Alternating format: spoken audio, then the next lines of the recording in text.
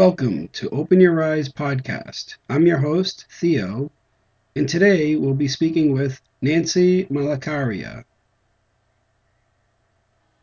Now, let me tell you a little bit about Nancy and her husband, Jack Malacaria. They own a cleaning business which they operate from their Norwood, Massachusetts home.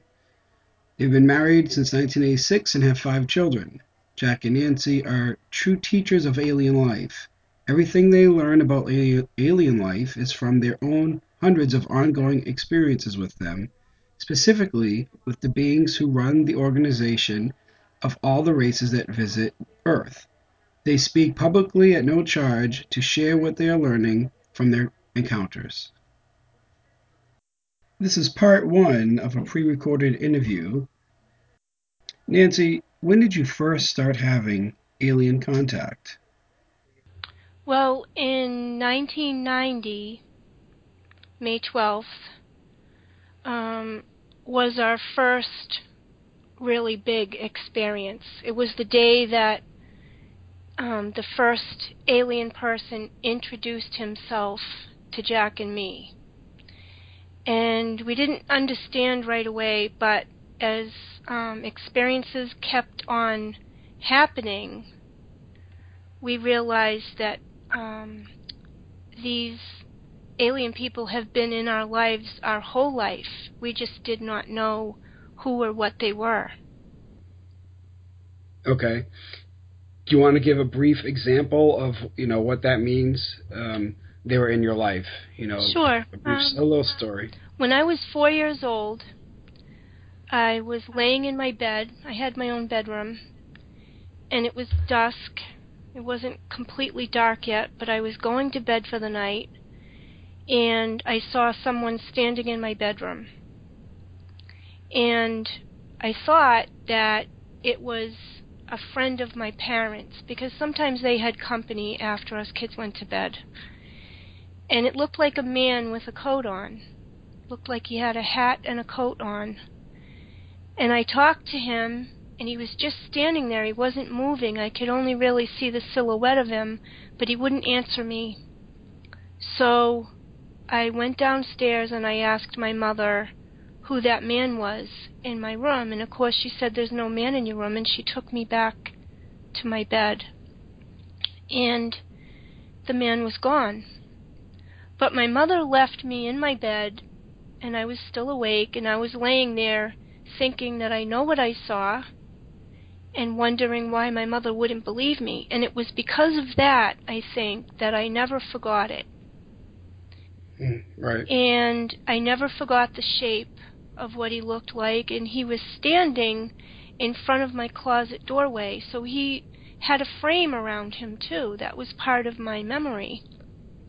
So on May 12th, 1990, when Jack had his first big experience, it was a conscious experience with the same being, and he looked the same shape, and he was framed by a doorway.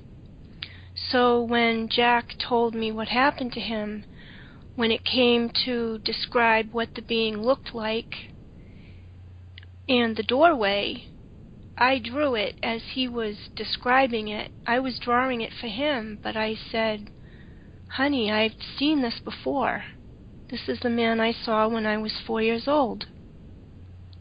And we didn't understand it right away, but there were other things that had happened to both of us from early childhood, where we realized later that the alien people who were to meet us later in our lives put themselves into our awareness when we were young, so that when it was time for us to become aware of them, it would be easier to accept them, and it certainly was. It made it much easier to realize that they had always been in our lives, and that they knew us, and that this was part of a plan. Okay. So just following up with that, before I ask who that entity was, do you remember as a child how you were feeling, when you saw them? that first night in your room? Was there fear, or was, I don't want to lead you, but how are you feeling? Do you remember that? I felt perfectly normal. I don't remember any fear, 'cause it was not. I was 4 years old, so, and it was not unusual for people to be in our house. 'Cause us kids went to bed at like 7 or 7:30 on a Friday. Right. My parents had company and played cards sometimes, Right. so it wasn't odd to me. I just, when I talked to him, he didn't answer me, so I got up and went and asked my mother. I was not afraid, but I think it was my first feeling that I knew what I saw, and why wouldn't my mother believe me, and who was that man, and where did he go? And I was Mm-hmm. like laying in the dark thinking about that. So it was a little odd, but I wasn't afraid. I didn't know enough to be afraid of anything Yeah. like that yet. I Yeah. think Good maybe point. at 4 years old we're afraid of things we don't see. Things we think are Yeah. there that we don't see, things we imagine, but I clearly saw him. Right. So you accepted it as it was real. Yes, and a man. Yeah. He Yeah. wasn't doing anything threatening. I couldn't even see his face. His hands weren't sticking out toward me or anything. So, Right. Okay. Um, why did why do you think the aliens chose you? at that time in 1990, May 1990, when this first started happening, we didn't know anything about that. We hadn't even thought of that. But later we learned and we realized that Jack and I do what we want to do. This is our choice to do this, and our alien friends just help us as much as they can. They teach us the things we need to know to help other people. And um, when Jack and I chose this, it was from before our lives. We chose this by soul, and we chose it as an opportunity and a possibility. And many people, including Jack and me, have worked very hard for a very long time to get it to come together and try to get it to where it is, so that we could be willing and able to support each other, Jack and me, and back each other up, and meet as many different alien races as we have, and somehow still remain normal and continue to raise our children and run our business and keep our friends and our clients, and it wasn't easy. It was very difficult, and it's very, very plain to us how it is that so many people refuse to have alien contact, or they refuse to progress with it, or to take it to another level where they can be educated. So when Jack and I started to realize the opportunity that we had, it was certainly our choice again to continue and to do as much as we could. Okay.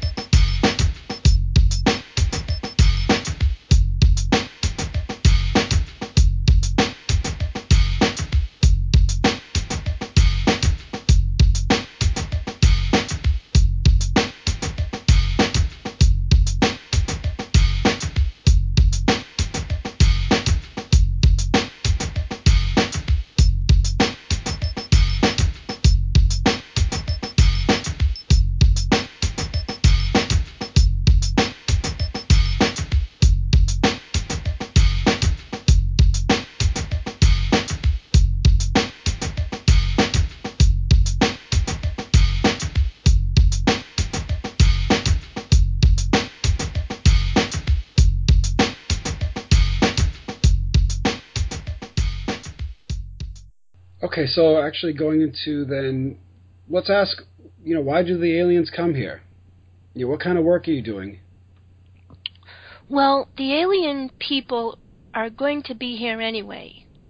They were coming anyway. They've already been here all along anyway. That's the way space works.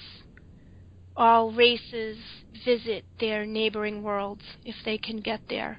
And that's the way they build friendships and keep peace, share information across space through a network. And each world is set up with a organization of visiting races. So all the races that visit a world from around a world are organized to fit that world, to fit that planet they're visiting and each other. So our visiting races were going to be here anyway. But the work they're doing right now is tailored to what we need. And our race is a little bit unique in that we have developed a great deal of awesome technology fairly young and fairly quickly. And then we did a lot of bad things with it. And we've built a foundation of technology sort of working against our planet and working against our people, and we're in trouble now. So a great deal of the work that the alien people are doing with the human people on Earth is based on that. It's based on the way that we think and the way that we run our politics, the way we deplete our planet. Um, and another really big thing is our dogma and our religion. The way that we believe in God is holding us back. And so the alien people are trying to help us. And if they could just come here and take over, they would have done that a long time ago, and we wouldn't be in the mess we're in right now, but also our world wouldn't be our own. And a big rule of space and traveling space and going to your neighboring worlds is that you can't take over. And even when a race seems to really need it, they still can't just take over. They have to try to help educate and offer what the people are ready to ask for. So that is the basic work that is being done on Earth between our races. What Jack and I do specifically is teach. So the things the alien people show us and tell us and teach us about are so that we can help other people who have alien contact. We learn who the alien people are, what they look like, what they sound like, some of their specialties, some of their technologies, and we get to learn how it is they pop in and pop out, or how it is when you open your eyes and look at a space that you can't see them, but when you close your eyes you can see them standing there. We learned how to use the telepathic abilities that we have, and we've learned to allow the alien people to connect with us so that they can help us use our abilities more than we can on our own for traveling out of body, understanding concepts without words, and of course, telepathy. Things that Jack and I don't learn about are things like government secrets. And that is so that Jack and I can be public speakers. Just about every single thing that we've learned from the alien people, we can feel confident that we can share with others. And that is not going to get us in trouble with anyone on Earth. Okay, well, so I want to segue right into another very popular theory now, and a lot of people have this question. It's the ancient alien theory. Have they ever told you of humanity's existence on this planet, how that started, or if an alien race had anything to do with our creation? They did tell us a little bit, and it was after many people asked us that. And finally, they did tell us just a little bit. There is one race of humans that visits Earth. They have the same DNA that we have, and they are human. We could call them human. They come from a different world than us, obviously, and their world is unique, and our world is unique. They developed and evolved from DNA on their own world, so their bodies fit their own world.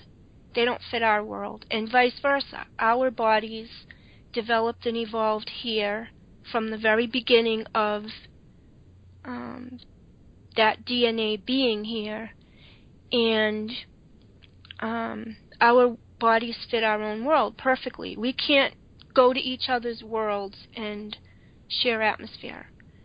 Our DNA came from their DNA, and there are a few other races of humans in this part of the universe too, but they don't visit Earth. I asked, well, how did that DNA get here? And they wouldn't give me a straight answer, and I actually didn't understand the answer at first, but luckily I wrote it down. And they said there's two ways DNA can get from one planet to another. One way is somehow some DNA rubs off onto a rock, and then somehow that rock gets hurled off that planet, and it travels through space for however long it travels, and it eventually lands somehow on a world that happens to support that DNA, and then that begins the process, hopefully, of people being formed on that world. Or the other way is somebody puts it there. So my question was, well, how did ours get here? I Right. didn't understand what they were saying, but I think my next question after that would have been, well, who put it here? And I think I would have been getting into answers that they really didn't want to give me at that time. I can guess, but, my guess would be as good as yours. Um, and from what Jack and I understand, this is the way that people populate the universe. We're all populating the universe. The same way that we as a race of humans live on Earth in different countries, we're populating the Earth and we're spreading across our world. All of us people in the universe are also populating the universes. Right. Very good. Thank you for that explanation. And yeah, interestingly enough, it kind of sounds as if they were just giving you two choices because they felt they had to for protection, but really were to really just believe the one. Yeah, I guess You know what I mean? it was a silly question, I guess. Well, yeah. I mean, well, anyway. So let's talk about some of the other work you do with experiencers. Support wise. Okay. I find that when you don't talk about something, when you keep it to yourself, it grows into ridiculous proportions and directions.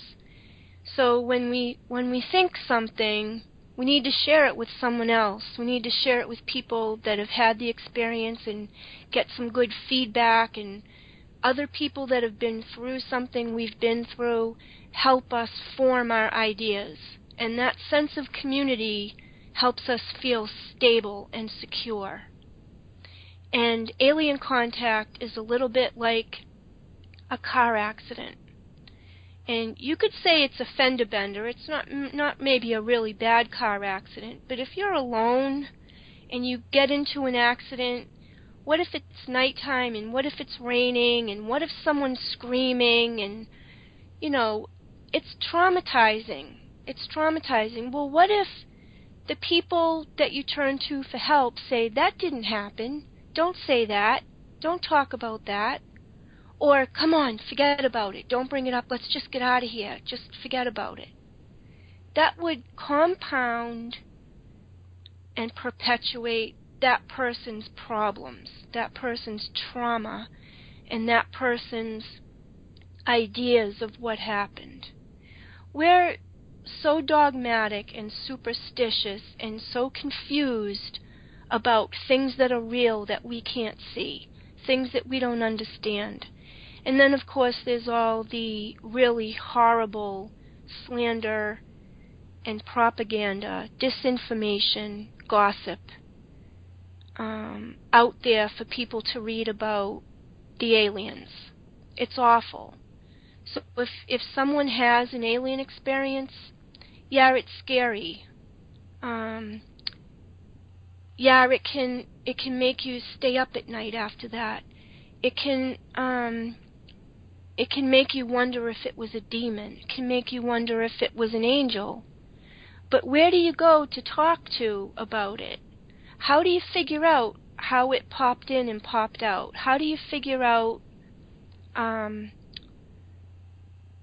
the truth of the technology of it? You can witness technology, but if it's so far in advance of something you've ever seen, you might wonder if it was magic. Right. So what Jack and I do is we talk to people to help normalize what happened to them. Because we've seen so many different things that often we're the first people that someone talks to that they actually get a sense of what actually happened. Um, Instead of trying to talk to their doctor or their priest um, or their parents or friends. You know, people that just haven't had the experience just don't know what it is and they can't help. So what Jack and I do is we help people with their experiences so they can feel like it was just an alien experience.